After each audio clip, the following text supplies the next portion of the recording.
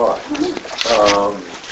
Mark chapter 10, we see in 13 to 16 how Jesus received the little children that the disciples really didn't think he ought to be receiving, and tried to veer them away from Jesus, but he was indignant with the disciples' attitude toward that. Now we see someone else who comes to Jesus here, and the discussion that follows that. So Mark chapter 10, verses 17 to 31.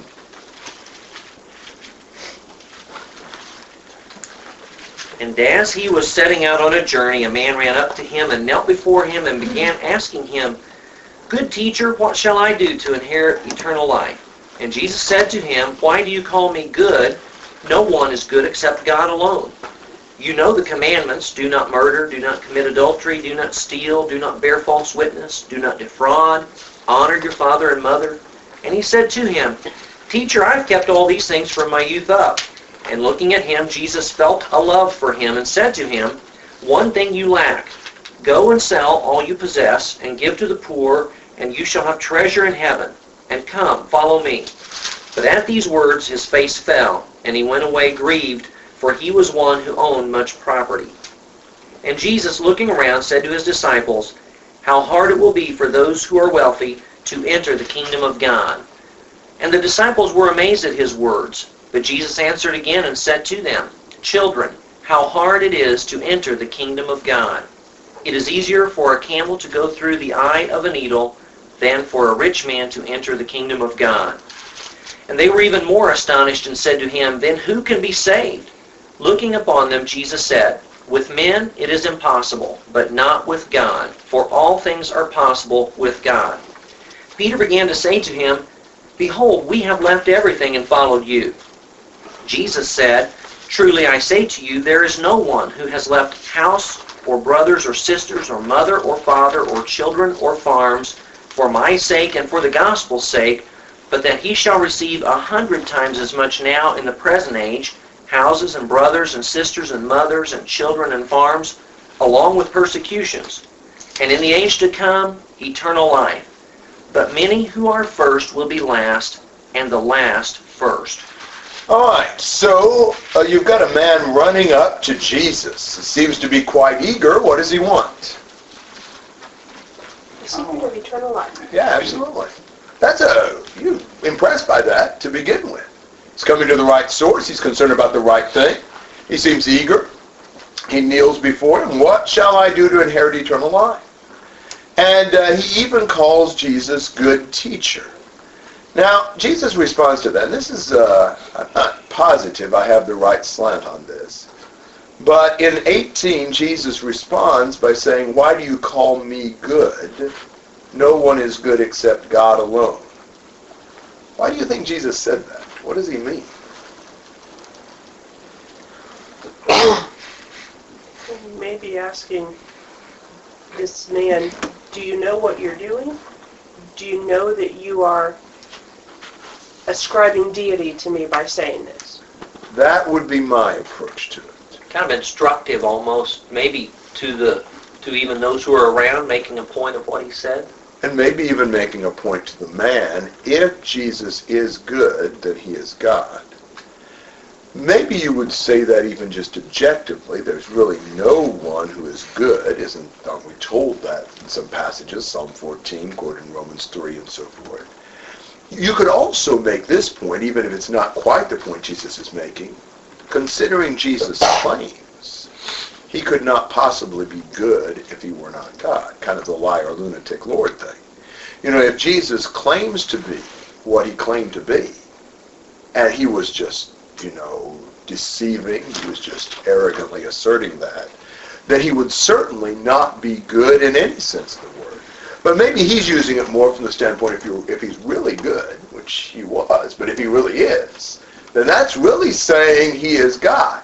So maybe he's trying to get the man to stop and reflect upon the true and full meaning of what he said when he called him good teacher. That has been my approach, for good or for bad. Comments or thoughts about that? He didn't call him that again in verse 20. Good point.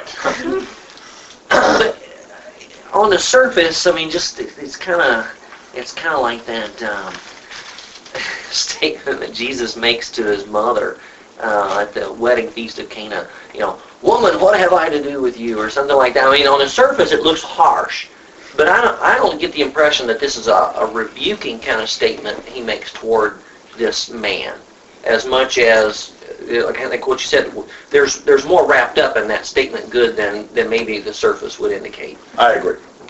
Yeah, I agree. So Jesus goes on to answer the question, or begin to anyway. What does he tell him about? Commandments. Yeah. You're going to inherit eternal life. Obviously, you got to do what God says. So he says, you know the commandments. So he recites some of them. Well, the man says, Teacher, I've kept all these things from my youth up. That's pretty encouraging. You know, he's evidently, either he's a old-faced liar, or he's been pretty, faithful. He's been doing the commandments.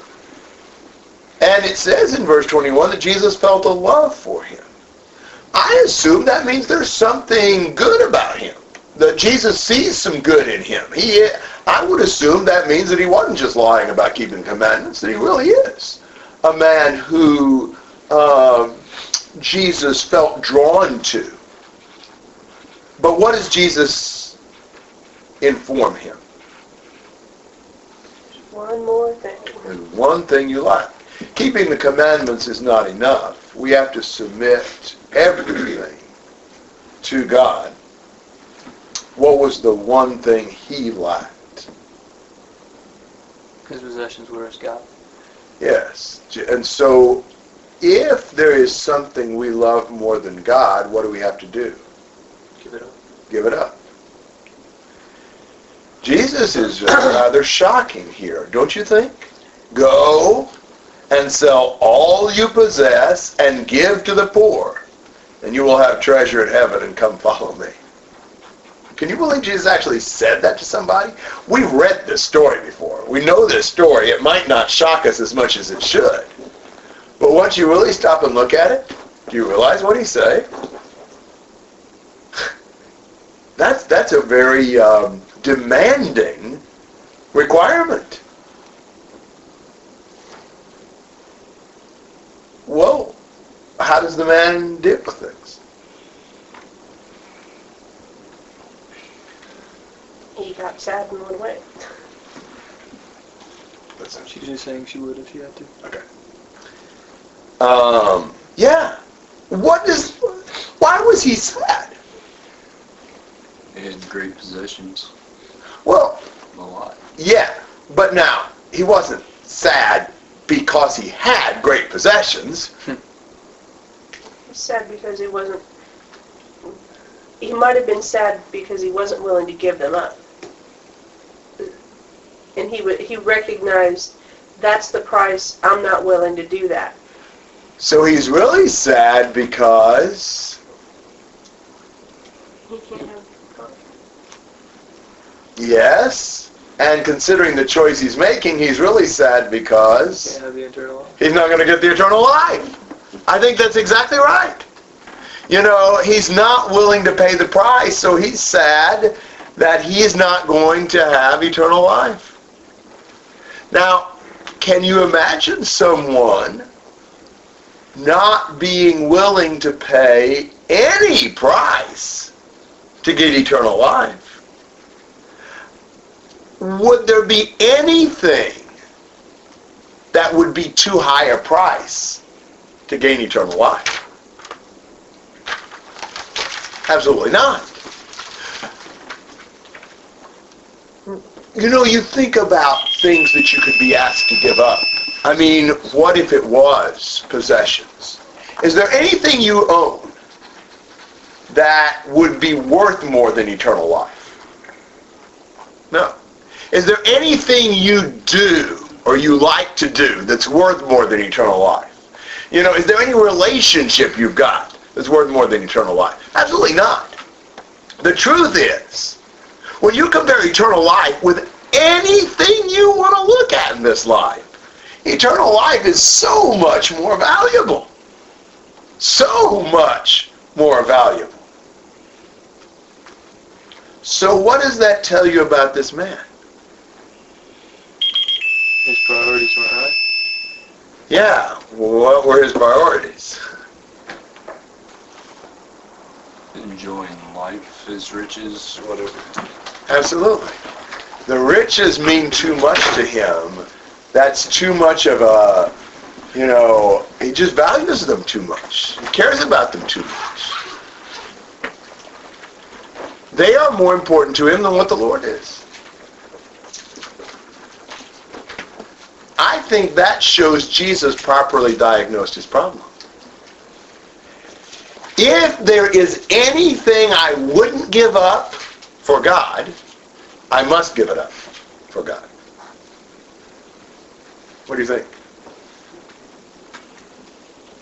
I think the problem today isn't that it's not that we don't know the commandment, it's we don't believe that that's our problem. Yes. I mean, how do you say that? We don't believe that there is anything that's in place of God. We don't have Jesus coming and directly saying, your thingamajig is what's your problem. So we can look at our thingamajig and say, it's not a problem. So we deceive ourselves as to what we truly value. That could be.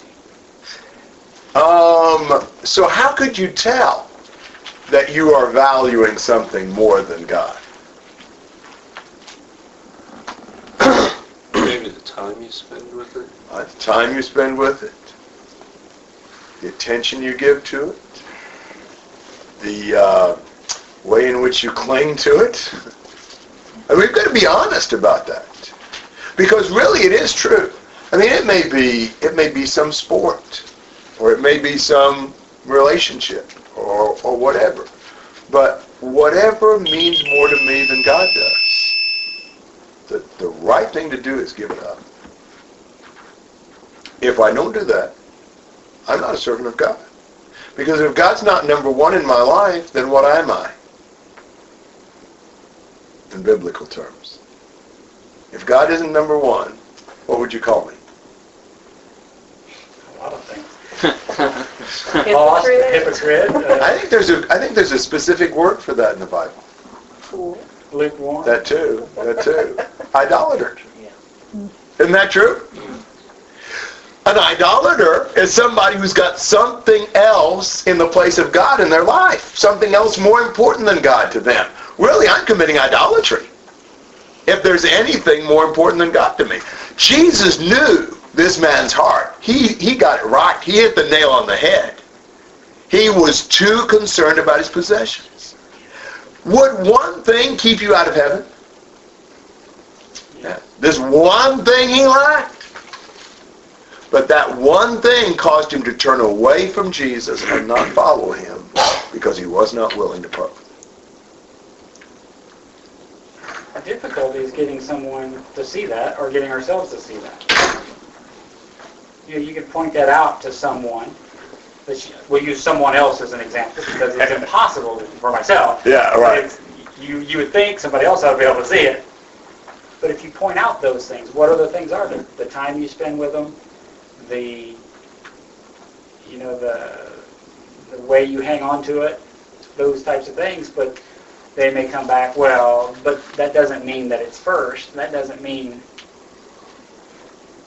there's only so much you can say to indicate or to try to point out that that's the case. Well, one thing we might say is God knows whether we're willing to admit it or not. If we're not willing to admit it, we're just hurting ourselves. In this case, do you suppose that's why Jesus added the other things he said? Looking at the disciples and saying how hard it will be for those who are wealthy to enter the kingdom of God? Why does he mention that? I think he's trying to get them to really reflect on their own attitude toward riches. Again he said in verse 24, children, how hard it is to enter the kingdom of God. It's easier for a camel to go through the eye of a needle than for a rich man to enter the kingdom of God. just how in the world would you get a camel through the eye of a needle? Now, there's a number of people in, religious history who have made efforts to either reduce the size of the camel or to enlarge the eye of the needle to try to make this less of an impossibility. I don't think either of those are necessary or right. I think Jesus meant what he said. I think he's using a rather graphic, maybe exaggerated, and certainly humorous illustration. Can you just imagine? A camel in one long bloody thread from snout to tail getting strung through this needle. I mean, that's, the very thought of trying to do that is just hilarious. And I like this. I obviously read this, but, it's hard. It would be like for us, we don't use camels much, but well, I don't anyway. It is harder for wealthy Americans to enter the kingdom of God than for Bill Gates to get through the night deposit slot at First National City Bank. That's the idea.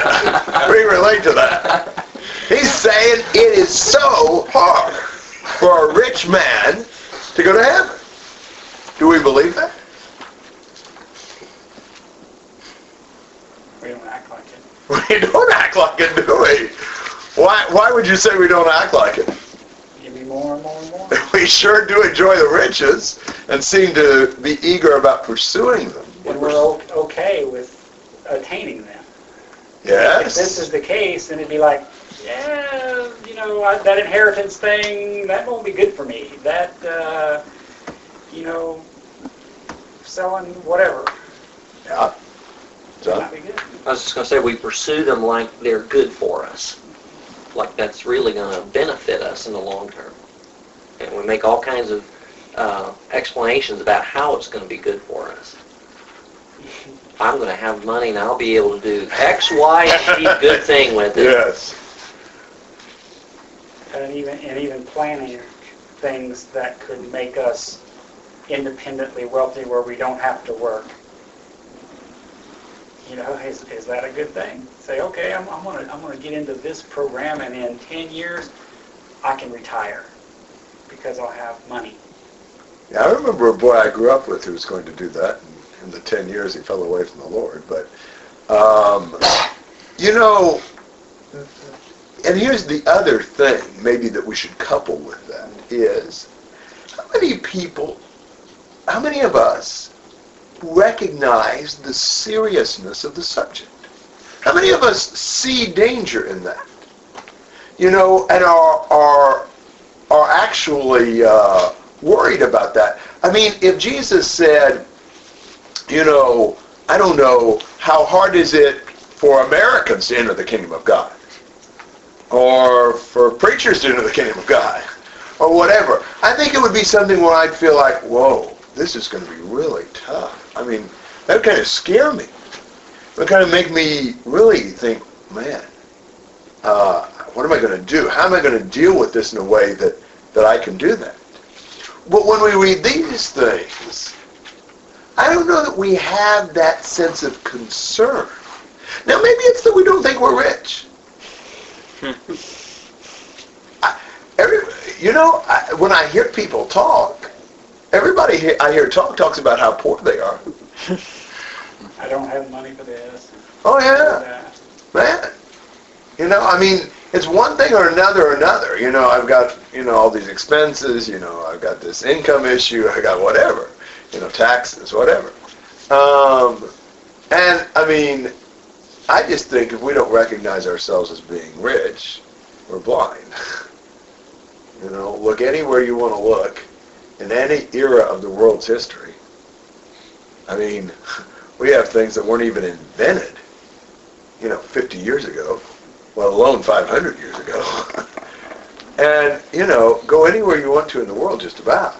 Certainly any country that has any appreciable number of inhabitants. And, whoa, we look so self-indulgent. It just embarrassed the daylights out of me to have some of my Brazilian brothers and sisters come to America. I'd be afraid they'd see the way I live. Now, I'm saying that at this point just to say, I think we all see ourselves as being rich.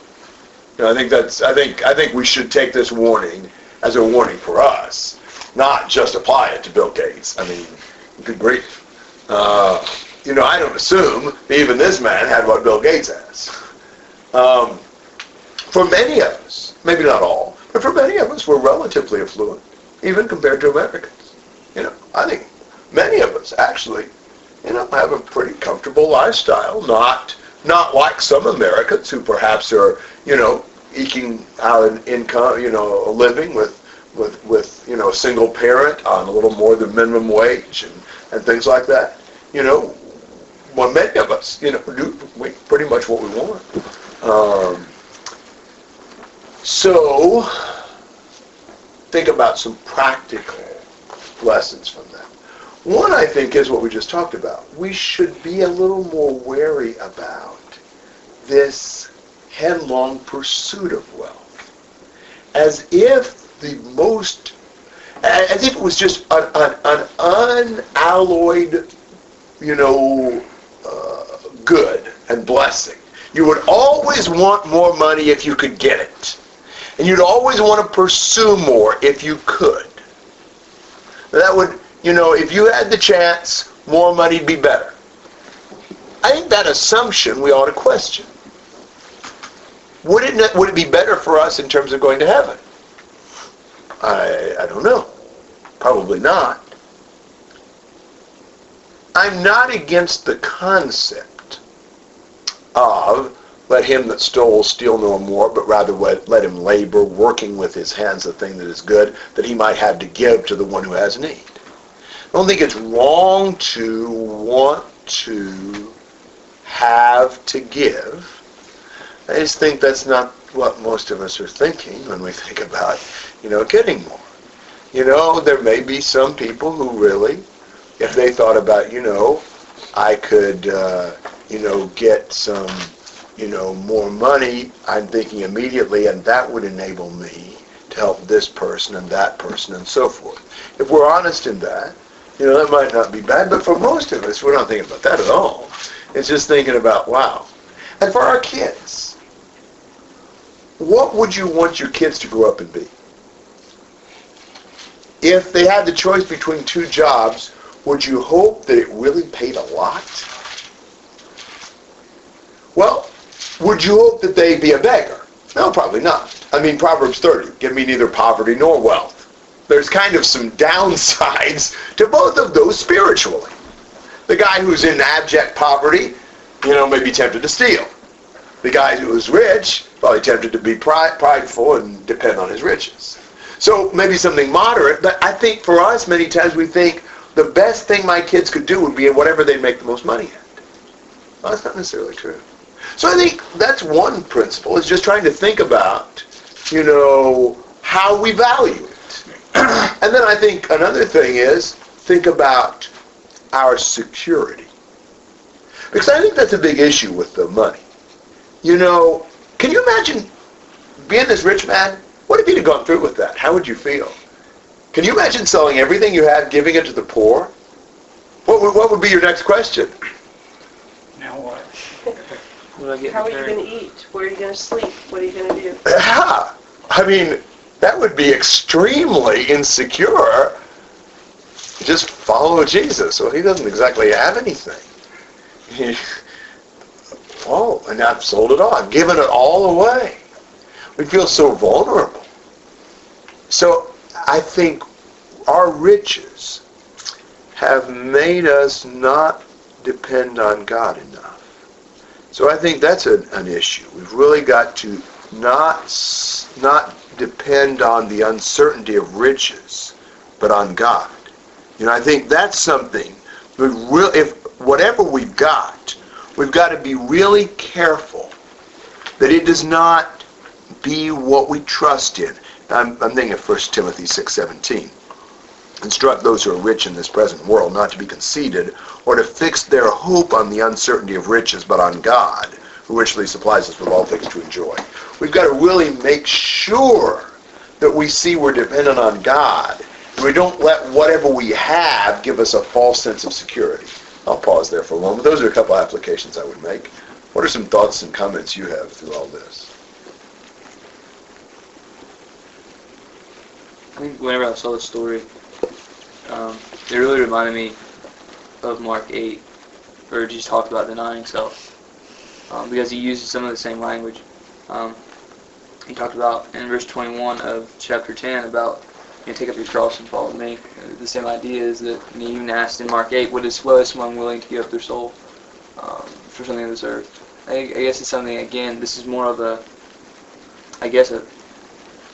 example to us. We can see how this works out and see, really see ourselves here as, we're so often so enwrapped with the things of this world that we often forget about, carrying our cross. Instead, we put our cross down and get distracted by the things of this world that can really mess our lives up. How hard would it be for us to give up our fill in the blank?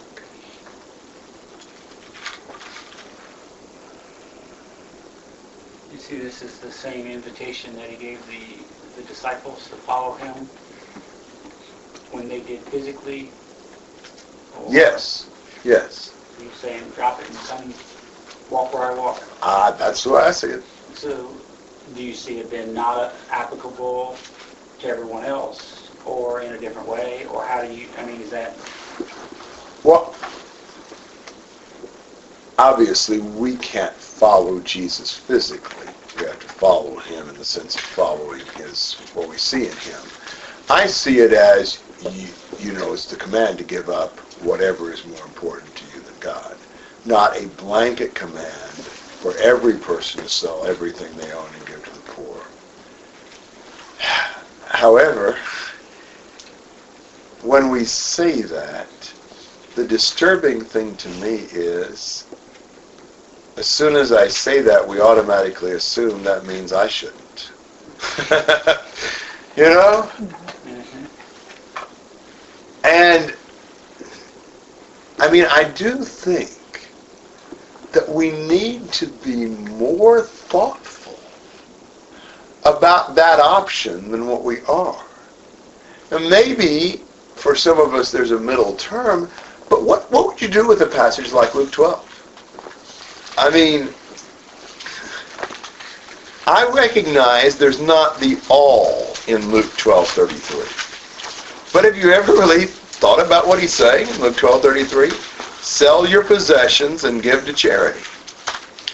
Make yourselves money bells which do not wear out, an unfailing treasure in heaven, where no thief comes near, no moth destroys, for where your treasure is, there your heart will be also. That was just in his sermon. And you see the early Christians doing that. They sold lands and houses. I'm not saying that every early Christian sold every piece of property they had. I don't think they did. You see Christians met in the houses of brethren in various places. So I don't think there was just a blanket statement that every Christian sold every house they ever had. But I see the early Christians as quite willing to do that, as not putting a lot of stock in those things. With brethren needed, they gave them up. I think about this. This is probably a poor application, but it came to my mind. I remember, I've been around longer than some of these young'uns have. I remember when the Iron Curtain fell, and brethren started going to Eastern Europe. And I think it was Paul Earnhardt I heard, preaching, maybe, probably around 1990, somewhere through there. And really saying, look, suddenly we have an opportunity to go with the gospel where it had not been able to go before. People need to go, and brethren need to send them. And it may well be that we need to give up things to be able to send them while we've got this opportunity. We may need to sell, our houses or our lands or whatever we have to sell to be able to do that. Now, there was something appealing about that idea. At least until you had to actually get rid of something. You kind of like, that's the right spirit. Now, we've got to be willing to put that in practice. And at the very least, use what we have for the Lord, hold it lightly, not put any stock in it. I'll tell you another thing, I'm talking too much, but it disturbs me that we can become so self-indulgent. That, there seems to be no limit to what we do. I mean,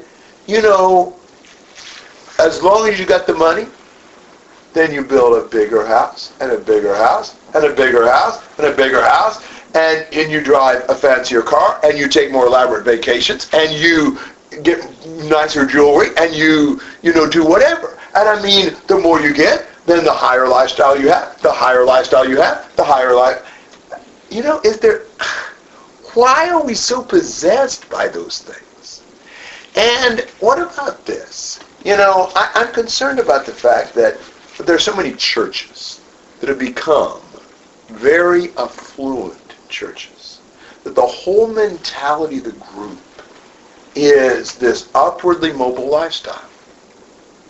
What about the people in that group who can't afford that lifestyle, but they want to be included and accepted, and they want to feel like they're a part of that? So they want to drive what we drive, they want to live in what we live in, they want to go out to eat to the restaurants where we go out to, they want to take the trips we take, they want to, whatever.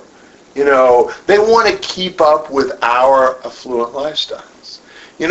Among other things, what we do may even be a stumbling block to those who, end up having to do things they really shouldn't do, just to keep up. I don't know where to draw the line. It wasn't that long ago, I was talking with a very good friend of mine. I felt bad doing this. But he's a really good man. I have great respect for him. And he was showing me his house plans. And I just said, I don't know if it's the best thing that we build such a mansion. I don't remember exactly how I said it. It's been a while. But I expressed, concern. It just bothered me. And it was quite something. To his credit, he scaled back the plans.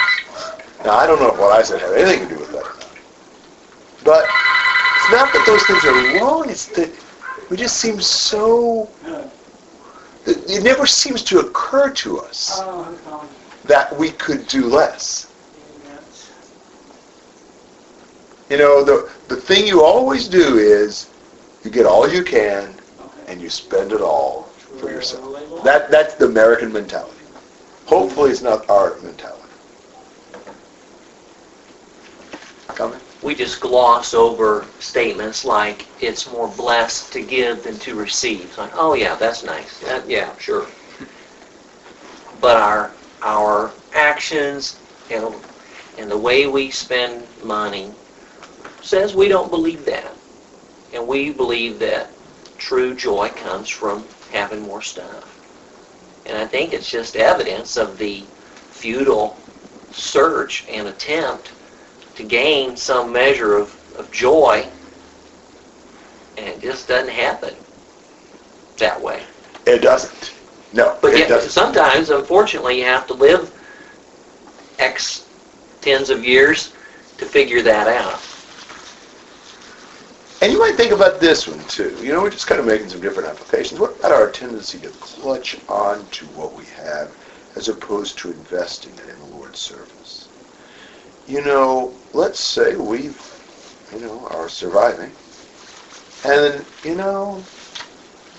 maybe there are brethren in need. Maybe there are people that need rides to gospel meetings in various places that would really encourage them. Or they need me to spend some time and money to do something with them or to help them out in some way. I can think of just tons of applications of that. Money that we might spend to be hospitable, money, certainly in our society, money we might spend on gas for all kinds of stuff that could be really helpful, and so forth. And what, do we ever think, well, man, yeah, I could do that, and that might help so-and-so out, but do you realize what that would cost? Now, if we're saying, I'd have to rob somebody to do that, well, no. But if we're saying, if I did that, I'd have to eat beans and rice for the rest of the month. Or I'd have to, cut out this whatever. Well, what's wrong with that?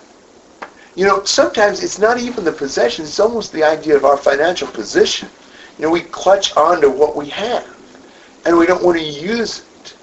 I think using what we have for the Lord, using it for His people, sometimes giving it, or sometimes applying it, shows that heart that's not attached.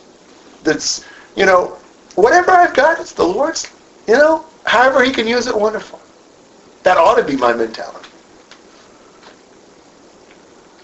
It seems that this could be kind of a continuation of the thought in 9:42 through 48. And instead of, if your eye causes you to stumble, it's, if your riches cause you to stumble, then throw them out. Get rid of them. It seems to be the same kind of thing. Anything we had to give up for the Lord is worth it. Sure. I think it's kind of interesting you're saying that about, you see someone in need, maybe you don't give them the things they need because you're worried about yourself. But kind of get to thinking, most of the time I think, there's far richer people out there that can take care of them. Somebody else will do it.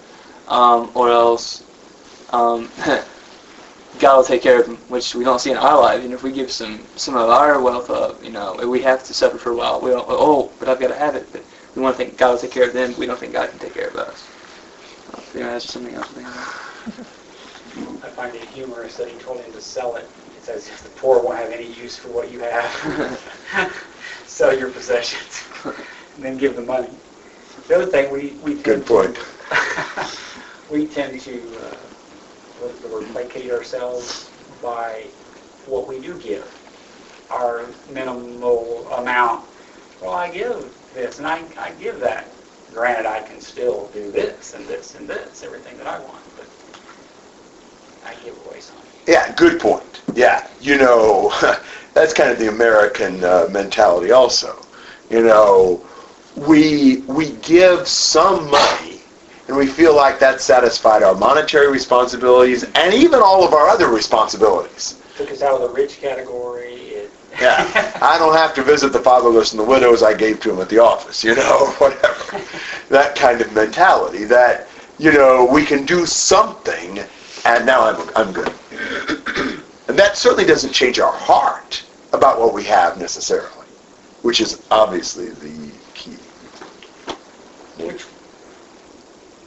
You had something else to say? Different subject, go ahead. I just think that, when we think of our money as a possession, we're not looking at it the way it needs to be. It's like food being fuel for our body.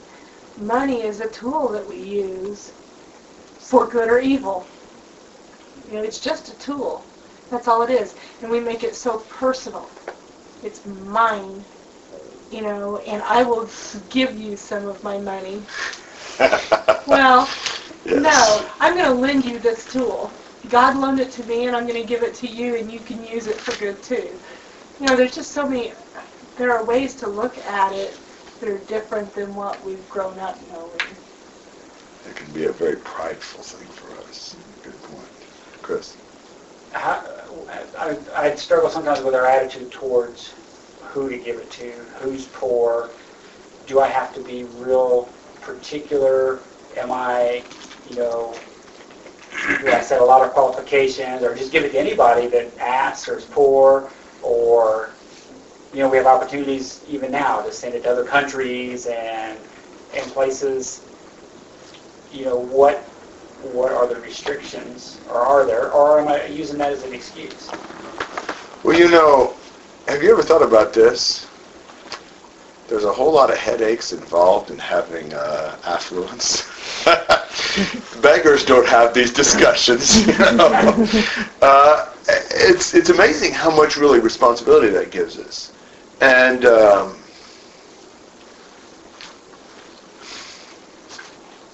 I think we need to be concerned about our heart in giving. Because I think giving as much as that's something we ought to do, can also be prideful. It's kind of what Anita was touching on. You know, that we want to give so that we are thought highly of, so that we have influence, so that we feel like we're being, generous. I think that's one thing. You know, what's our motive? And there are times when, rich Americans can give things that our whole attitude is condescending and is attracting attention for ourselves. And so I think that may eliminate some things. I'm thinking about,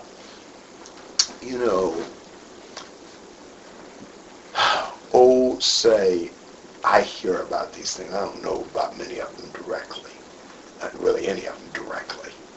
But I think about, preachers who go to foreign countries who may enjoy raising large amounts of money to take and may make sort of a theatrical display about dispensing it. And may end up being a very important person among those people because of that. That wouldn't be right. It's not right for us to even give away our money for some selfish purpose or to build ourselves up. So I think, it is proper to have some concerns about that. It's proper not to hurt people with our money. That's a tough thing to be wise about. But let me put it in these terms.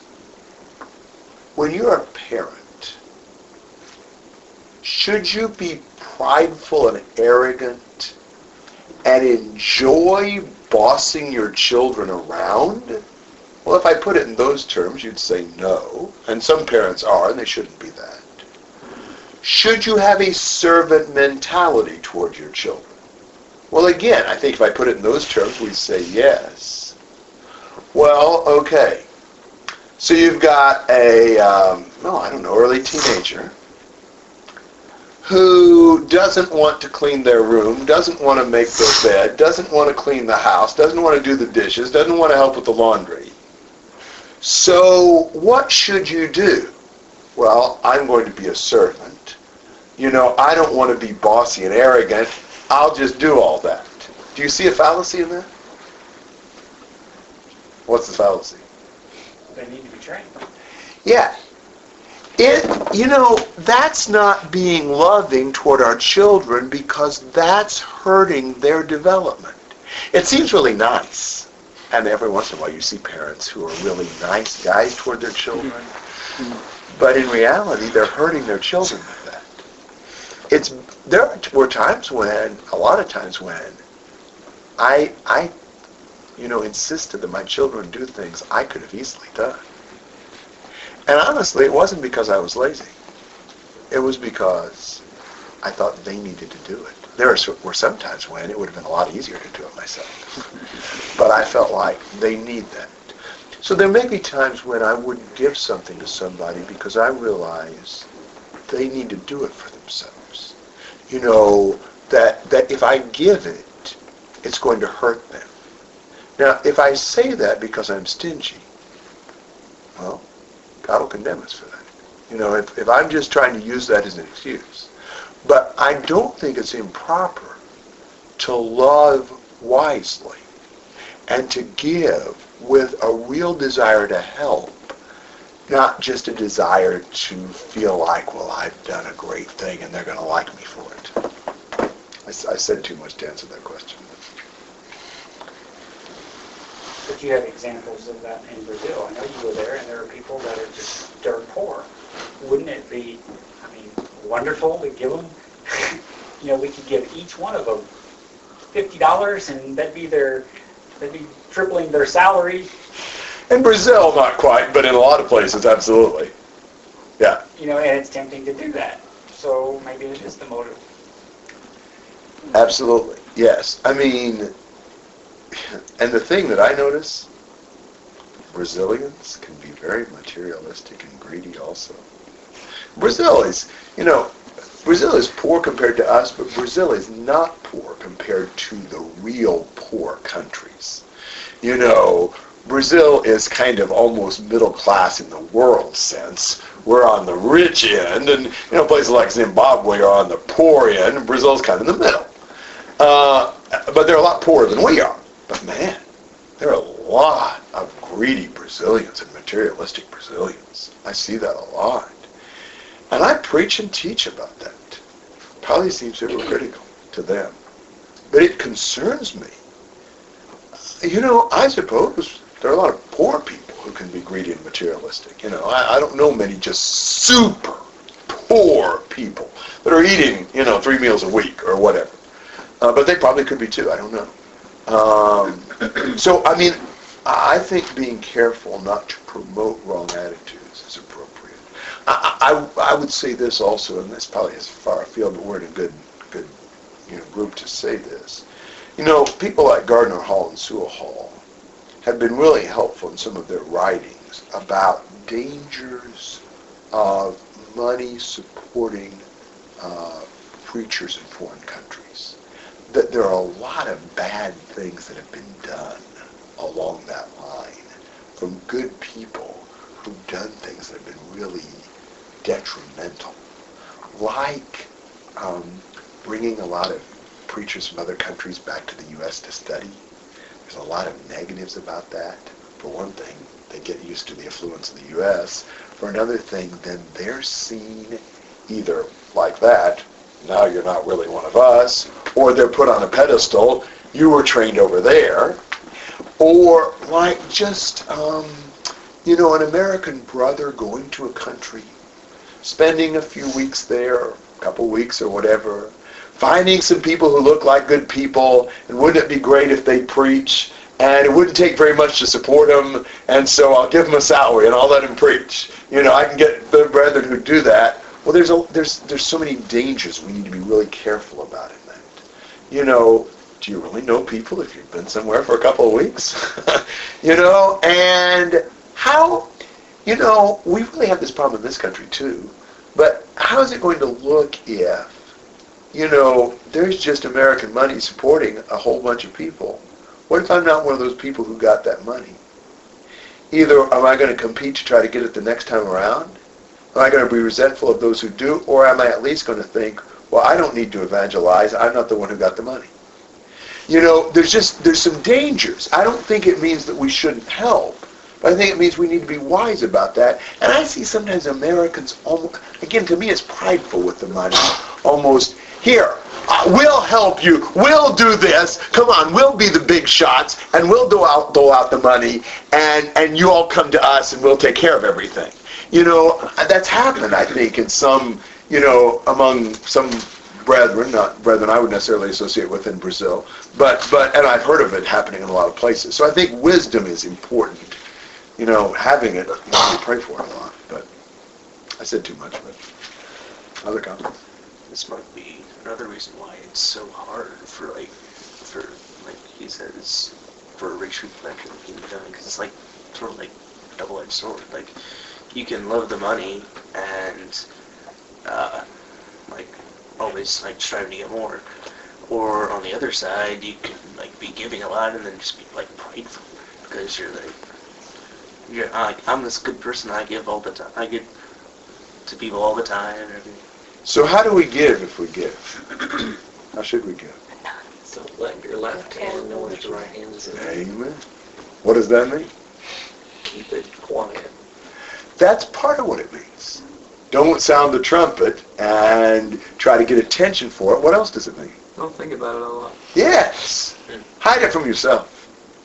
Don't make a big deal about it in your own mind. I think the thing to realize is, what if I have money? How did I get it? From God. Yeah. Is it a big deal if I use it for Him? He gave it to me. It's kind of like all of our talents and abilities. What if you got a talent or ability to do whatever in the Lord's service, and you use it for that? Well, He gave it to you. Why wouldn't you use it for that? We shouldn't get this idea of, wow, look at me, or just even in our own head, I really am a very generous person. Look at what I do. I can't help but think about the pearl of great price as opposed to this man. If he really had the same attitude, when Jesus told him to go sell, he would have said, what a bargain. I'm glad to do that.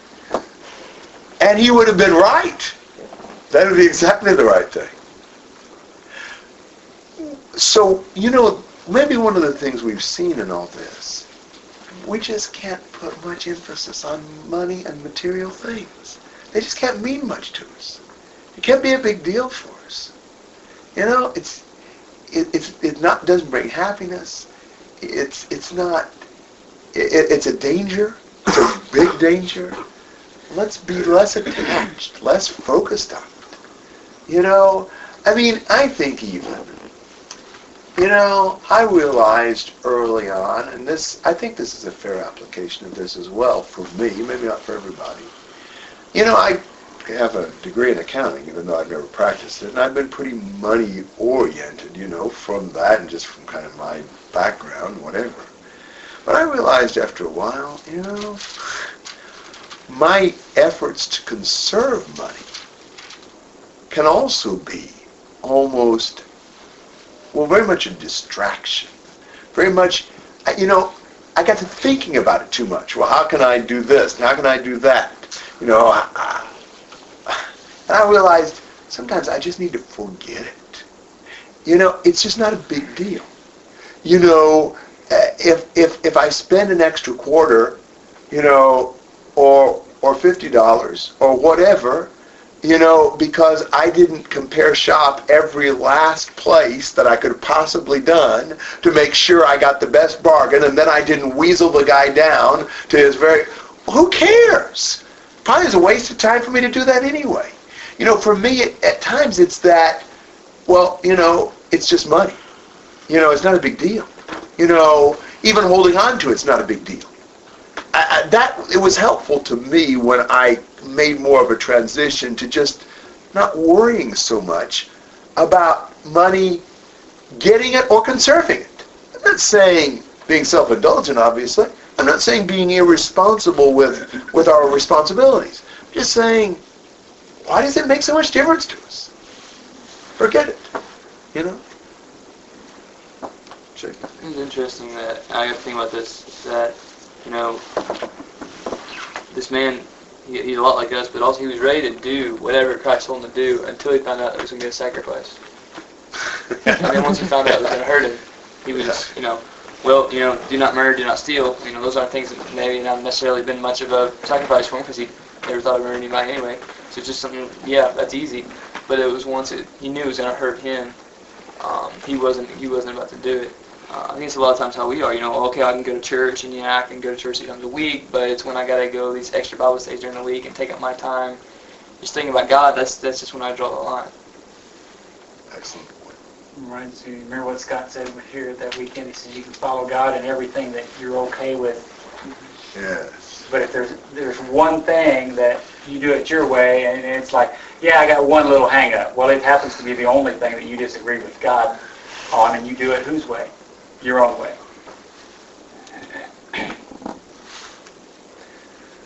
Heard somebody recently challenge kind of the statement of that we need to put God first. And the challenge was, it's almost as if we can put God first, and then on everything else that we have to deal with, we put Him first, so I don't have to deal with Him now. But, the thought was, in my family, in my job, in my school, in my whatever, God is actively involved in that part of my life. And I think sometimes people conclude, I'll put God first, and then after I've given that piece to Him, every other part then adds up, and I'll just do what's best for me. I don't think that's always what's meant by the statement, I'll put God first, but... That's a good observation. Yeah. What does He say to Peter, who said, we've left everything and followed you?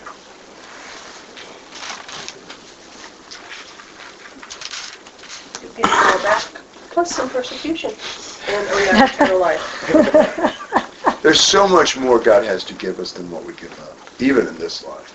You know, the blessings we receive are much greater than what we give. And it may not come in the same currency, it may not be monetary. But what we give up, we get back, and much more in this life. And yet it won't be a piece of cake with persecutions. And in the age to come, eternal life. Whatever we give up, it's worth it. Serve the Lord. He's always worth it. You know, and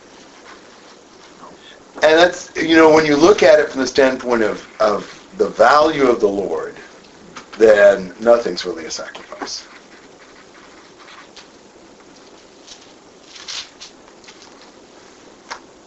Comments and thoughts?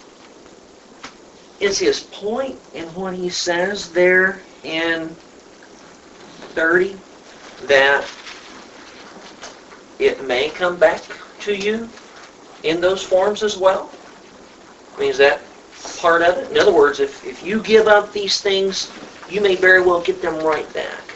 If you give monetarily, freely,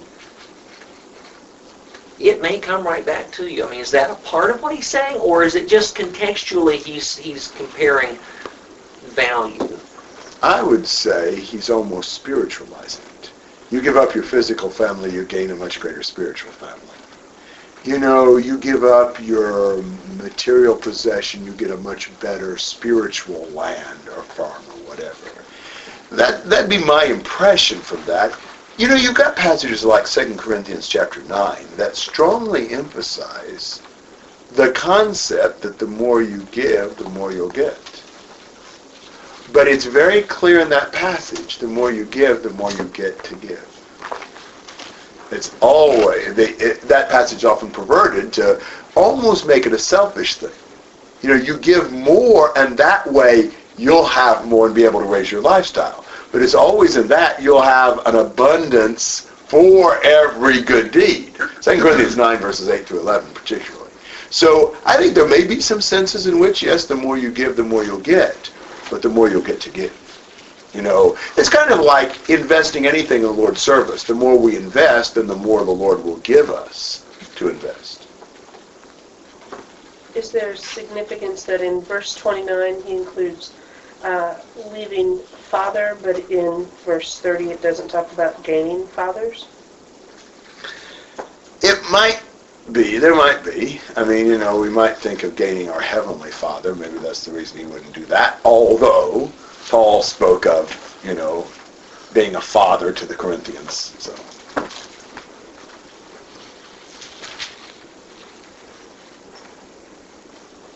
The thing that's been coming to my mind through this discussion is just good stewardship. You know, it's all on. It all belongs to God, and if you're a good steward, you get more to manage for Him, and we have to be good stewards of everything, the spiritual blessings as well as the material ones. Yeah.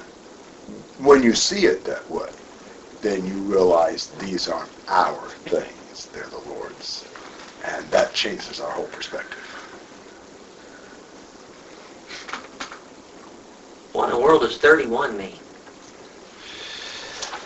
Well, you know, to me in the context it'd be the top dog is at the bottom, and the guys who are lowly and have nothing, they're the ones who'll be at the top. It's kind of a financial pecking order. Yeah, and just, you know, wouldn't this almost be the key statement of the chapter? Who ended up being first? The little children and the blind beggar. Who ended up being last? You know, the rich ruler and James and John. You know, it's almost like the ones who are exalted now will be abased, and the ones who are abased now will be exalted. That's the way I see it. So God inverts the way things look. I wonder what was Peter's motivation when he asked the question, or when he made the comment. Behold, we've left everything. You know, Jesus is going on about how great that is, and Peter speaks right up. Wow, we've left everything. Where does that put us? Yeah, and at the very least, perhaps he's trying to, say we're not among these wealthy people who wouldn't enter the kingdom of God. We've given it all up. It does sort of, what you're talking about, who's first and who's last, that seems to set up almost a chiasm in the chapter, because you've got the children, the rich man, that statement, James and John, and then the blind beggar. So Yes. you've got that same, so that the verses 31 through 34 maybe are the center of it. Mm-hmm. Good point. Yeah, I think that's a reasonable way to look at that. Definitely.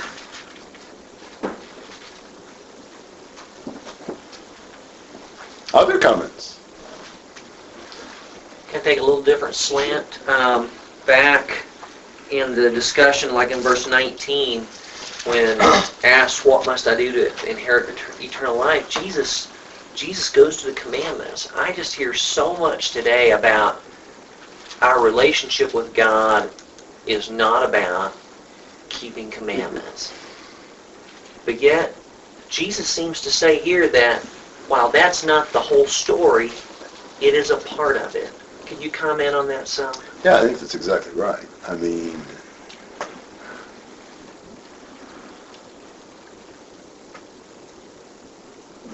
we would see that the basic principle is to love God and to love our neighbors ourselves. And that if you love God and you love your neighbors yourself, then you fulfilled the whole law. But are we trustworthy in determining what is loving God or loving our neighbors ourselves?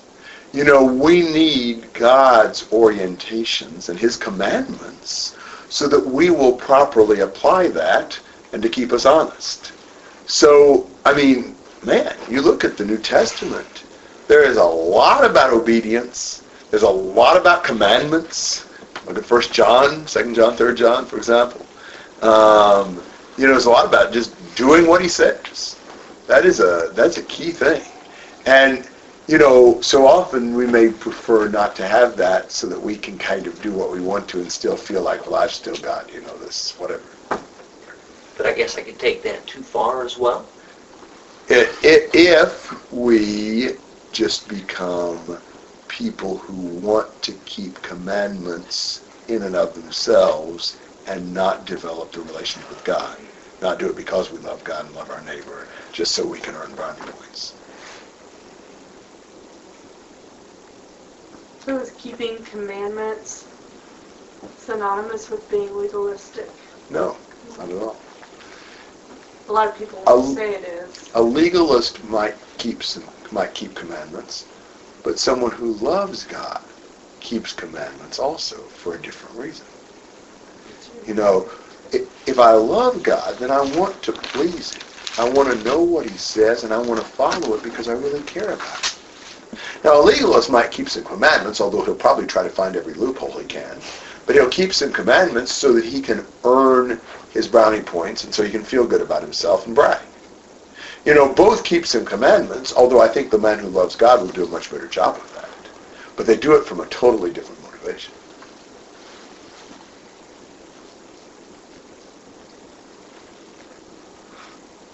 There's so much to be said about that. Galatians 5 is a good passage to look at from one aspect of that. But trying to understand the difference between somebody who's just trying to be good enough so they can save themselves versus the person who loves God and seeks to please Him.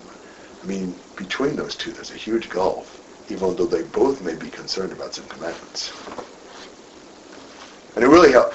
For me, I grew up with, I think, some legalistic concepts in my head. And as I studied, I realized this is wrong. And then I saw some things. It's like, I don't want that. And people like Paul Earnhardt and others helped me a lot when I was young to see that, someone who loves God also is very concerned about obeying Him. Not trying to earn His salvation or not trying to become self-righteous, but out of love, really wanting to please Him. That really helped me to keep my balance. Because sometimes you see one thing that's wrong, you want to throw out everything. And we've got to be biblically balanced. All right, well, I didn't intend to spend all afternoon on one section, but I appreciate your comments and your listening to mine as well. Hopefully this can help us. We probably need this as much as we do anything. So it was a really good discussion. I appreciate that. I won't be here next week. And then start